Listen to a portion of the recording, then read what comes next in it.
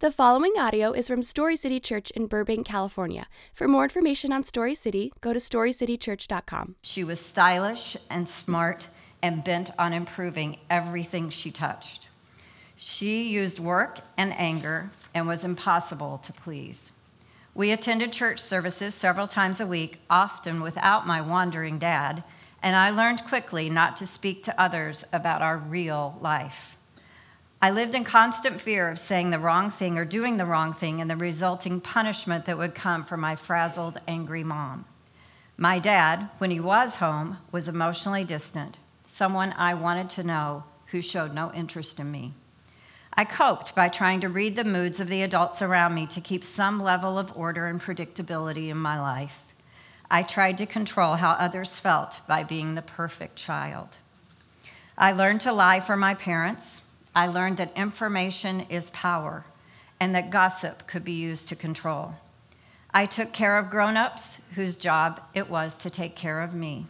And when all else failed, I learned to escape into my own fantasy world of books and pretend. I lived in fear. Little did I know that these patterns of thinking would persist throughout much of my life, leading me on a path of destruction called codependency.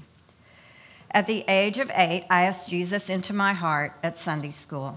Night after night, I prayed that God would stop the fighting in our family. But as the years passed, the struggles in our family only worsened. And with my childish understanding of God, I became more and more untrusting of people and eventually God. Exodus 25 describes what was happening in my family. I lay the sins of the parents upon their children. The entire family is affected, even children in the third and fourth generations of those who reject me. In the 8th grade, this now insecure, anxious, and depressed adolescent was handed his first drink of alcohol. I can remember it like it was yesterday. As I too quickly guzzled that liquid, knowing it was wrong, something unfortunate happened inside of me. The feelings of insecurity and anxiety drifted away. I began to feel so good, and this caused me to behave differently, more freely than I'd ever known before. I had discovered liquid courage, and boy, did I like it. I had found something new and exciting to run to, my pacifier, my new peace provider. As an adolescent, I was totally emotionally unprepared to handle it or understand where it would lead me. Proverbs 27:12 describes the journey I headed into. The prudent see danger and take refuge, but the simple keep going and suffer for it. Rather than taking refuge, I began a pattern of wanting to feel that good again. So I pursued alcohol every weekend, and I began hanging out with the crowd who had these same desires. 3 years later, it was 1968, the hippie era, someone handed me my first joint. And just like my first drink, I can remember it like it was yesterday. I loved it and was instantly addicted. My new pacifier. I began a daily pursuit of marijuana as it took control of my life. If I or a friend had some, I was happy and stoned. If we didn't, I was stressed and anxious, and my total focus and conversation was on how to get some more. I was an addict, though I was years away from that most important understanding. When I was 18, I was still living at home, but was rarely at home. My lifestyle still totally unknown to my family. Then one day, my dad found some pot in my room. My covers were pulled. Through tears, he begged me to quit, but I, being fully addicted for over 2 years, stood up to him in that moment and said I had no intention of quitting. He said, "Then you cannot live in my home." This was great for me because I'd not wanted to live at home for years, and I made the choice that most addicts will face at some point in their lives. I walked away from my family so I could keep getting high. I ran. I chose drugs over the most important relationships. I found myself on the streets, so I went to my friends who had pot and also a place I could crash. As an addict, these were not important relationships. They were just people I could use to meet my needs. The problem was, on the streets, these friends did not just have pot. They had every drug known. It took no time at all for me to discover my life drug of choice, the drug that brought peace like I had never experienced: heroin, opiates. They were all shooting it, and at first I laughed and swore I would never do something like that. But every time we used, which became every day, they offered me the syringe, telling me how much better it was than snorting. Within weeks, I was shooting heroin. Through that rush and the hours of nodding out it provided, I had found my true peace provider, my pacifier. I became a proclaimed and outspoken atheist to rationalize my slide away from any and all values of a healthy life. Like every junkie, somewhere along the line, I got hepatitis C from sharing needles. My friends were robbing drugstores to obtain our drugs, and it wasn't long before they were arrested. This woke me up to some degree, and I decided to quit shooting drugs.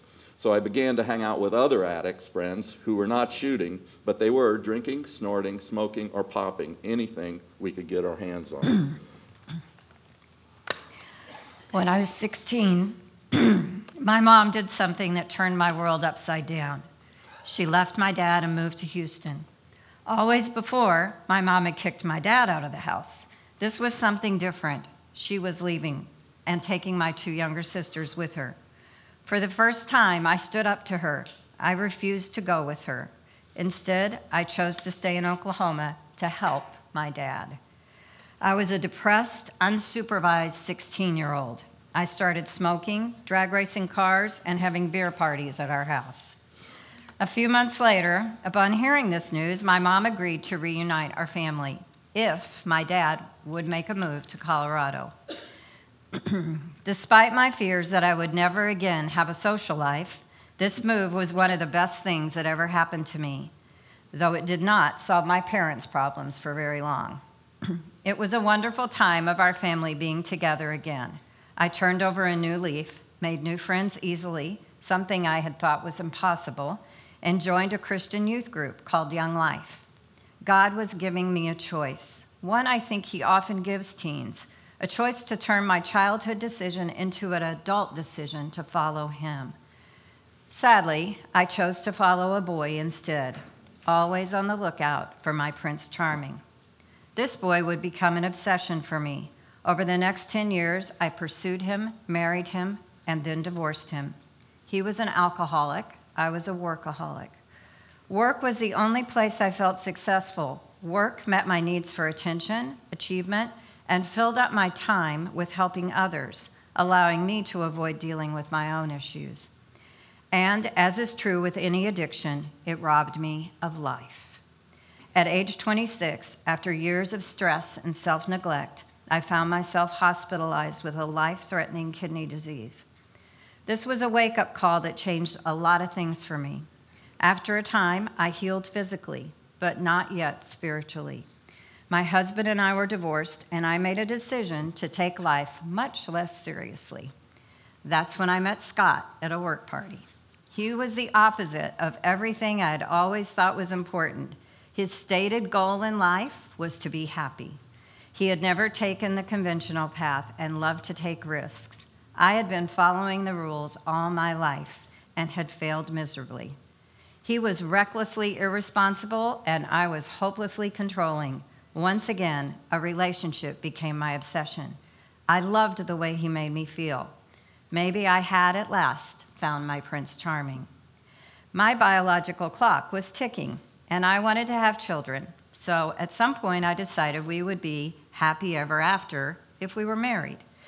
All I needed to do now was get carefree, fun-loving Scott to go along with my plan. Well, she did. Little did she realize that those patterns from her childhood were repeating themselves, as they always will, without God and his recovery in our lives. Proverbs says, as a dog returns to its vomit, so a fool repeats their folly. Little did I know that the God I did not believe existed would use Susie to bring me to him. But a lot had to happen first. As I became a husband and a father, I became a functional addict, always holding a job, making a living, and in my free time playing rugby, where I was becoming a nationally recognized referee. But what I was really living for was the relief from anxiety that having a pocket full of prescription narcotics would bring. Our relationship became a classic passive nodding addict with an angry, controlling codependent. And for a while, it worked so well. I didn't care about or do much. She cared about and did everything. It was chemistry. Like every addict, I eventually got arrested, and the courts took control of my life. The great news was that I am a high-bottom addict. All it took for me was the sound and sight of those steel bars slowly closing shut in front of me to begin to scare me straight. That was my bottom. For most addicts, it takes so much more. I'm grateful for that. In the years before Scott's arrest, he was traveling on the weekends to referee rugby, while I stayed home to care for the boys and keep house. I complained, criticized, pouted, and hollered with rage as my fears of being rejected by him grew with his absences. Scott withdrew even more. We moved through life together like strangers. I felt like a failure, exhausted from keeping up the pretense that we were doing just fine. I was filled with resentment toward my parents and anger with myself for my failure to create the life I had always dreamed of. I had a deep-rooted fear that came from an underlying awareness that my home was beginning to look a lot like the home I grew up in. I went back to work, finding escape once again in my workaholism. Then, while I was at work one day, it all changed. I answered the phone and was shocked to hear the police looking for my husband. No, he had not been in an accident. They wanted to arrest him. Stunned, I quickly went into action. First, I called a lawyer. Then I went to find Scott and give him the plan for fixing things, even before I knew what was broken, mind you. We would hire a good lawyer, go to a counselor, talk to our pastor. Yes, believe it or not, we had been attending a little church. God was working, but his love was unfolding in a way I certainly would have never asked for. All those prayers for a loving family I had prayed as a little girl were going to be answered in a way I could have never thought would be for the good. Romans 8:38 says, "For I am convinced that nothing can ever separate us from his love. Death can't, and life can't. The angels won't, and all the powers of hell itself cannot keep God's love away. Nothing at all." The courts gave me instructions and told me if I did not follow them, I was going back behind bars, and the DA was seeking 10 years. Fortunately, I believed them. This was the worst time of my life. I literally did not think I could live without drugs, but I could not use or I would go to prison, which for me was not an option. The next year would be the lowest of my life. The courts mandated I go to Alcoholics Anonymous or Narcotics Anonymous meetings every day for 3 months. I did this 90-90, as it's called, because I had no choice or to go to prison. They also mandated 5 meetings a week for the first full year, so I did over 300 meetings my first year because I was told if I didn't, I would go to prison. I did court-supervised drug testing because they knew they couldn't trust me, and I stayed clean because if I didn't, I would go to prison. It was the hell of the first year of sobriety of a lifetime addict. I didn't realize it for a while, but slowly a miracle began to unfold. Going to meetings, getting a sponsor, and working the steps began to work because as feeble as my attempts were in those days, I kept hearing at every meeting the truth that it works if you work it. Susie and my boys stood by, and God was working. Still being in control, Susie had us going to church as a family. It was one of those beautiful spring days you only get in Colorado. Blue skies and crisp air. I remember it so well, I can literally smell the fresh air. Tyler came inside from playing in the backyard. Scott was back at work a few months along in his own recovery. He was getting better, and I was getting bitter. I was scared to death. When I wasn't scared he would start doing pills again, I was scared he would leave me, now that he was sober and learning how to live life without drugs. I looked out the window and saw a mess of toys strewn all over the backyard. I came unglued. Angry, I sent Tyler out to put things in the shed and said I would be back soon to check on how he did. When I went back to check, he had done a bad job and the shed doors would not shut. I started throwing toys around the yard and yelling loudly, like neighborhood reaching loudly. I looked at his face, and in his eyes I saw the baffled face of the child I had once been, hurt and struggling to figure out how to please an unpleasable mom. So maybe Scott and I were not meant for happy ever after, but this angry mom behavior was a pattern I would not repeat. At the end of myself, with no options available, I went to my first Al-Anon meeting. These are 12-step recovery meetings for loved ones of alcoholics. Scott's counselor had suggested I attend strongly a few months before. I thought this was a nutty idea. I was not an addict. I was not the one with a problem. He was.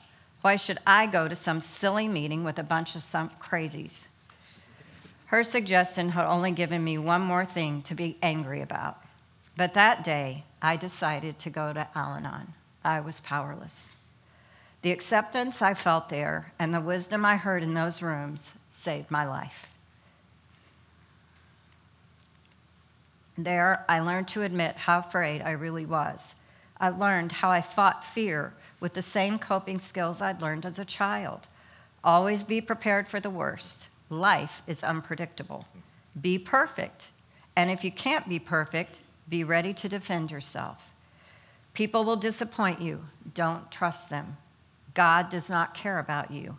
Don't trust him either. But here, in this strange recovery culture, the more imperfect you admitted you were, the more acceptable you became. It was an Alice in Wonderland experience. 1 John 4:8 says, "There is no fear in love. Perfect love drives out fear, because fear has to do with punishment. The one who fears is not made perfect in love." The 12 steps are a spiritual program of action. I was growing up, not just emotionally, but also spiritually. As I recovered and grieved the losses of my childhood, my relationship with my one and only true higher power, Jesus Christ, was being restored. I was now able to receive God's love just as I am, imperfect. As I worked through the steps the first time, finally with an adult mind, I surrendered to his love and rededicated my life to his care. Then call on me when you are in trouble, and I will rescue you, and you will give me glory. Psalm 50:15. After a year of sobriety and being unemployed, which meant I had nothing else to do but work the program and master Mario 3, which was just out that year, I got a job, and I was successful in operating in sobriety for the first time in my adult life. The job transferred me from Denver, Colorado, to, of all places, Modesto, California. We landed there in March of 1994. I was 3 years and 3 months sober. God was still just a higher power as I understood him. Then we walked through the doors of Big Valley Church in the spring of 1994, and God called my name and told me his name was Jesus.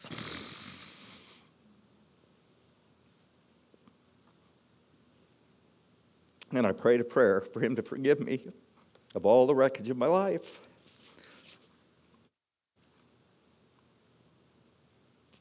And come into my heart as my Lord and Savior. I became spiritually alive. As one of my favorite songs says, I saw the light, and God blessed me with knowing it. There was no turning back, and on September 25th, 1994, I was baptized, and I made the public commitment to follow Jesus for the rest of my life. I became on fire.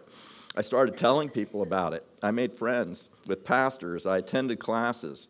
I started serving, first by joining the choir, then by serving with Susie as mentors to young singles, and eventually leading a home group. Then possibly the biggest miracle of my life happened 20 short months after my baptism. In August 1996, the singles pastor, who Susie was now working for, called me into his office and asked me the most stunning question I had ever heard in my life. He said, "Scott, we see something in you, and we would like you to explore becoming a pastor and coming to work here. Would you consider that? You could have picked me up off the floor that day. You see, they did not know the story I have now told you. But I did. They had to be kidding. They would never hire me if they knew." Well, I interviewed for the job multiple times and told them my story every time, and they either were not listening or they did not care because they hired me. That was October 1st, 1996. 18 short months later, I was licensed as a pastor of the gospel of Jesus Christ, forgetting all its benefits. As I went to work in this strange new environment, it quickly was clear to me that no one ever asked or spoke again about the parts of me that were my old addictive behaviors. Noticeable to me as well was that nobody else on staff talked about their past either, not to mention any of their current struggles. But I could see that they, just like me, had plenty of hurts, habits, and hang-ups of their own. Knowing this, I grabbed a bunch of pastors, and using what I had learned in recovery, we created a safe place for us to share anything with each other. We met weekly for over 3 years. During these years, Susie was working to bring recovery to our church through her circles. Then, in 2003, God used us and a few others to begin Celebrate Recovery at our church. One of the most unique accomplishments and blessings occurred very quickly because our safe group of pastors, every one of them agreed to go through the first men's step study we ever did. We had built enough trust with each other to do this, and they also allowed me to bring into our step study a group of fellow addicts I knew well and trusted from Alcoholics Anonymous and Sexual Addiction Anonymous. What a year that was, and the rest is history. Those pastors each became the biggest supporters of CR at our church. They courageously stepped out with their own testimonies, and most began their own groups. I did nothing but watch God do his work as the ministry grew and thrived. Today, Celebrate Recovery is simply the DNA of our church. So many pastors and their wives, many of the elders and their wives, the support staff and their husbands all see themselves as in recovery and walk alongside the now hundreds of people who attend at some level every week. I have now been a full-time recovery pastor for 13 years and was blessed to serve Saddleback and Celebrate Recovery for 9 years as the state rep for the 6 counties of our region of Central California. For the last 3 years, I have transitioned to become the international rep for the nations of India and Nepal. And Susie and I now travel internationally to tell our story and spread recovery all over the world. All this is the fruit of but one transformed life, too.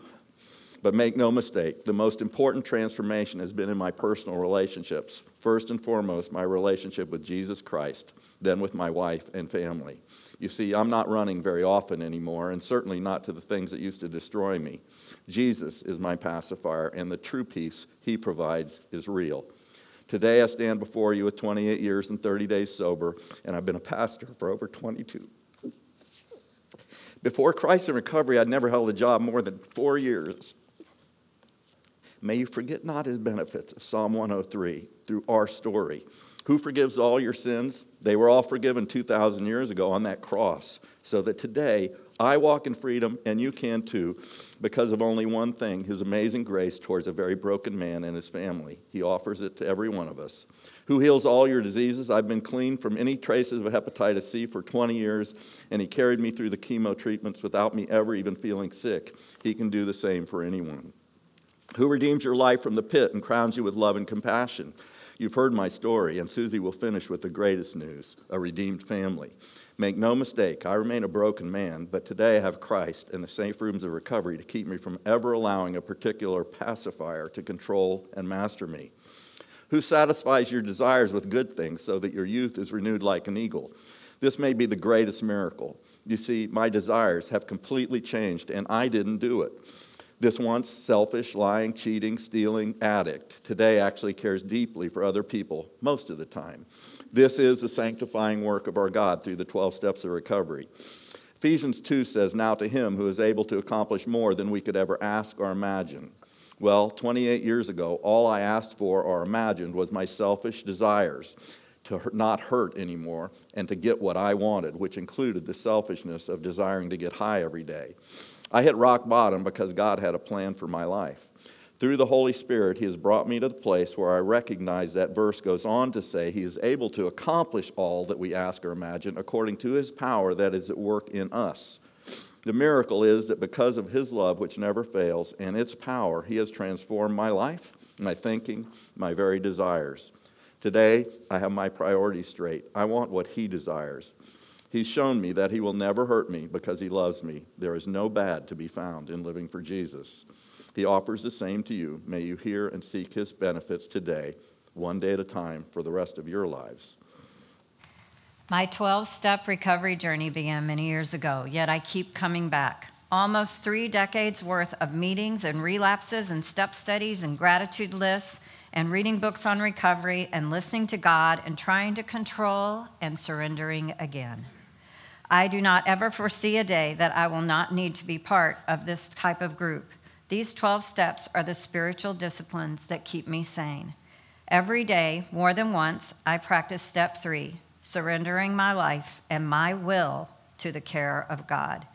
Each morning, I set aside at least a few minutes for reflection. I surrender my day to the Lord by telling him what I'm concerned about that day and asking him to get me through it or keep me away from it, whichever will bring him the most glory.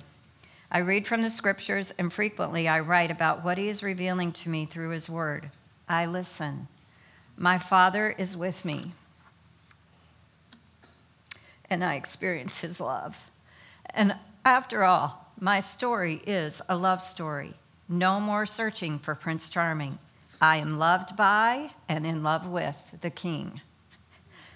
I am learning to follow, to be available, and to go where he leads. I enjoy life without longing for what is not, but enjoying what is. I'm learning to accept my limits. There are new ones all the time, and to laugh at myself. Instead of resentment, I feel contentment. God has answered in possible ways the prayers I prayed as a little girl all those years ago. He has given me the miracle in a way I could have never asked for or even imagined. My family has been changed. There is love in my home. There is peace in my home. Well, most of the time. I have a husband who is drug-free and faithful to me. I have 2 sons who love the Lord, and now 2 beautiful daughters and 4 grandchildren who are being raised by parents who love each other and the Lord. I'm not bragging. I am humbled and overwhelmed that the God of the universe would be mindful of me, the little girl who prayed for her family to experience a miracle. I am happy to let God use me and no longer expect to be the perfect anything, including pastor's wife. I am just me. I know God loves me just as I am, and who am I to argue with God?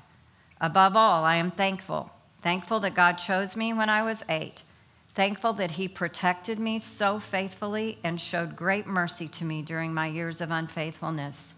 I am thankful that God never wastes a hurt, and I now have almost 30 years of giving back the experience, strength, and hope that God has given me. I am thankful to serve in a church where people can come and be real about what is happening in their lives so they don't have to lie and pretend like my family did.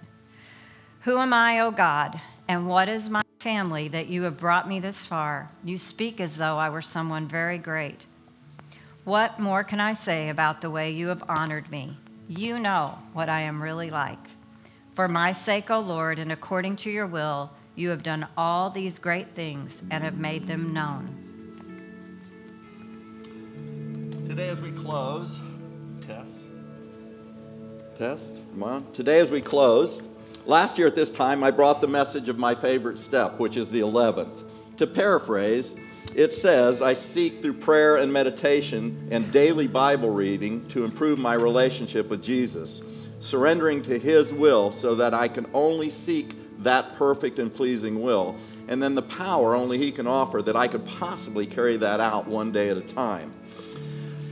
This reflects to me very well Jesus' challenge to Nicodemus and every one of us in John 3.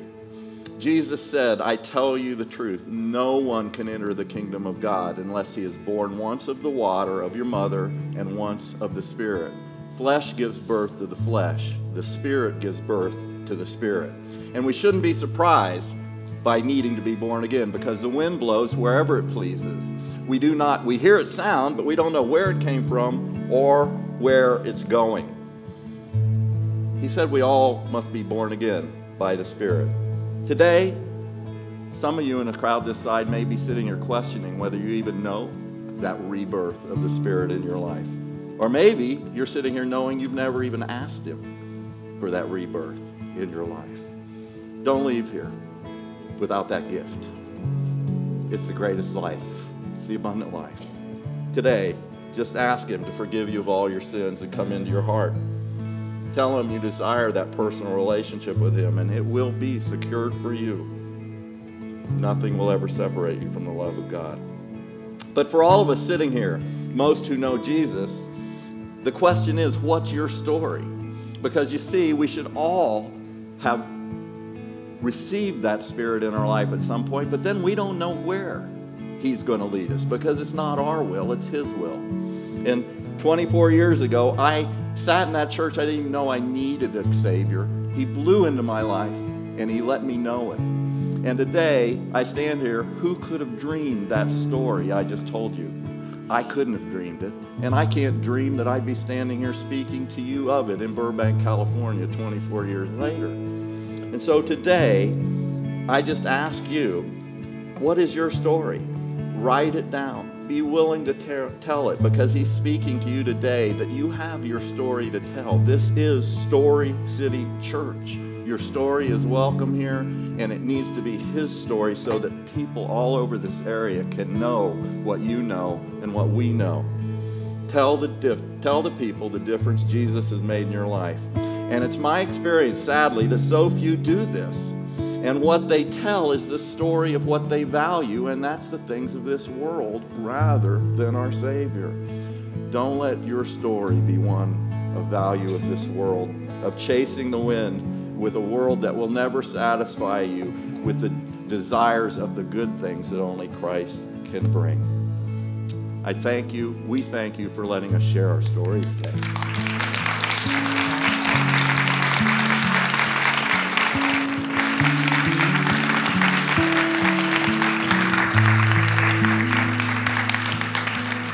Let me pray.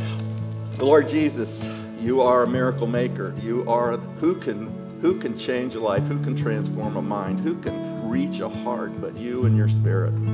Lord, we all sit here knowing and desiring to live the abundant life that you came to offer. If we're here today and we're carrying a heavy load, you say, come to me, all of you who are weary and heavy laden, and you will give us rest.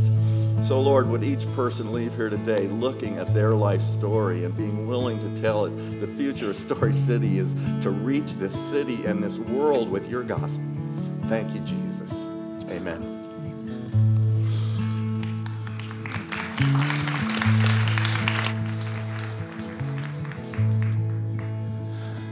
Let's thank the Millers one more time for sharing with us this morning.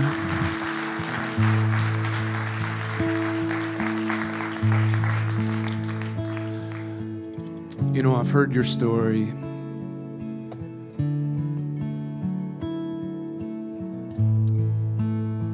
several times now. But the Lord used you to speak to me this morning, as I believe He has with a lot in our church today. I don't know if you sometimes come to church and you hear people share stories, or you see people on a stage, or you watch people that walk past you and you wonder, can that really be real? Can that be my story? Why isn't my story that story? And I wonder this morning if you listen to the Millers share their story and you identified yourself in their story. I know I did. And as I heard your story this morning, I thought,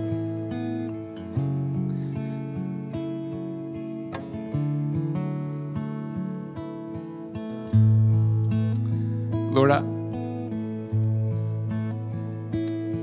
I need your grace in my life and my family's life. And I think some of you probably identify yourself in the Miller story as well this morning, and you're wondering if the grace of God can transform your life as well. As you're speaking, I was remembering Psalm chapter 34, verse 18. The Lord is near to the brokenhearted, and He saves those who are crushed in spirit. And I wonder if you listen to the story this morning, and the Lord is drawing near to you in your brokenhearted story. I want to say to you this morning, the grace of God is near. I hope it's near, because I need it this morning. Titus chapter 2, verse 11 says, for the grace of God has appeared, that offers salvation to all. Is that your story this morning?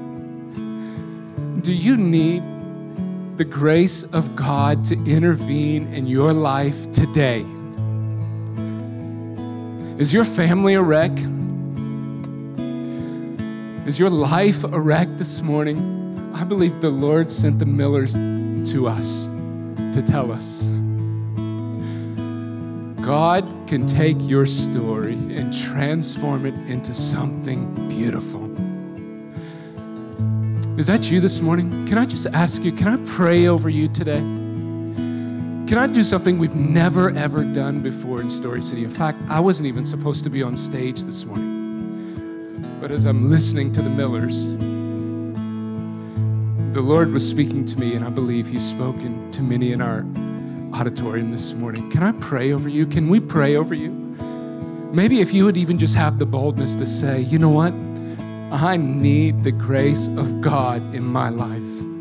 I want to ask you to do something we've never done before. If that's you, would you do me a favor?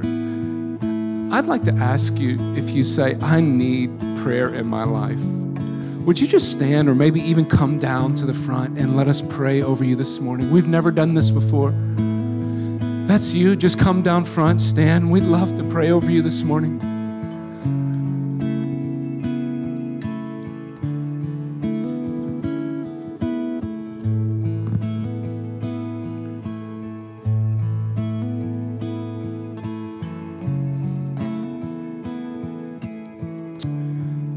As people are coming down, I want to say this before I pray. Maybe you found yourself in church this morning. It's the turn of a new year, and you're wondering if this year can be different than last year. Maybe you find yourself in church this morning and you've never come to a place in your life where you've trusted your life to Jesus for salvation. Titus 2:11, the grace of God has appeared that offers salvation to all. Have you ever given your life to Jesus? I can tell you, the story the Millers shared this morning would only be a temporary victory if not for Jesus.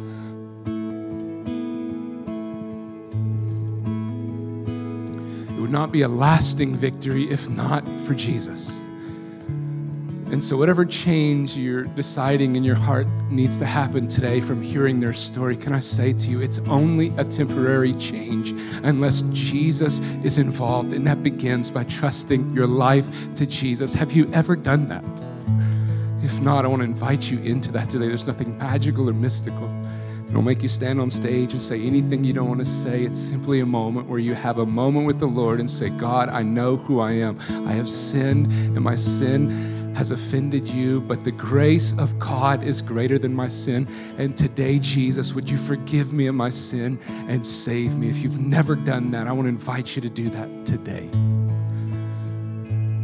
If you're not standing down front or standing in your seat, would you do me a favor and just surround the people around you, and let's just have a moment of prayer in our church this morning.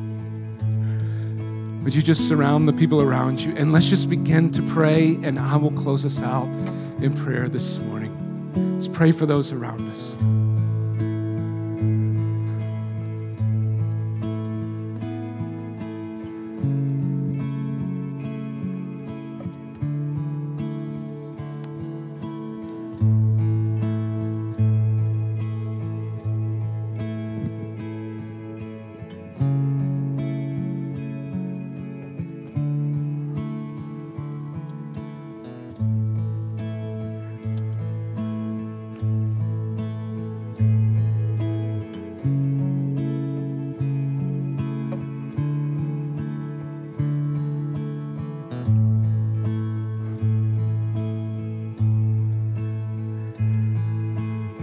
Father God,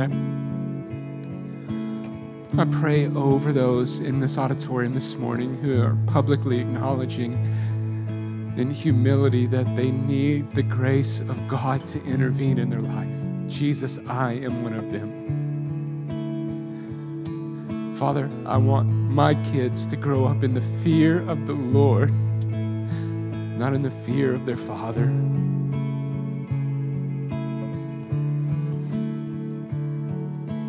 Father, I pray for stories represented in this room this morning. God, those who are at the very end. God, those who have given up. God, those who have thrown in the towel. Those who are wondering if it ever can be different. God, those wondering if this year will be different than last year. Jesus, those who are addicted this morning. God, those whose marriages are all but done this morning. Those who have relationships who are all but severed this morning. Jesus, we invite the grace of God. God, we don't need temporary change. We don't need a decision to change us today. We need a Savior to change us permanently, Lord. God, so we invite you, as Titus 2:11 says, the grace of God that has appeared, most demonstrated in this Christmas season when you left heaven and came to earth as a child. You initiated that offer to humanity, broken humanity that's been broken since the garden. God, we acknowledge this morning, this is not the way it was intended to be, but the grace of God offers us renewal and redemption and restoration. And God, because of Jesus, we believe this morning that every story in this room can become restored to you and to one another. And God, we invite that restoration through the grace of God this morning. God, I pray over stories that are represented here, people who are brokenhearted. God, we trust in your promise. The Lord is close to the brokenhearted and saves those who trust in him. So this morning, we trust in you, God. We trust in you, God. Not ourselves, not in our ability to save ourselves, not in our ability to change ourselves. We trust in you, God, by the Spirit of the living God. Would you help us?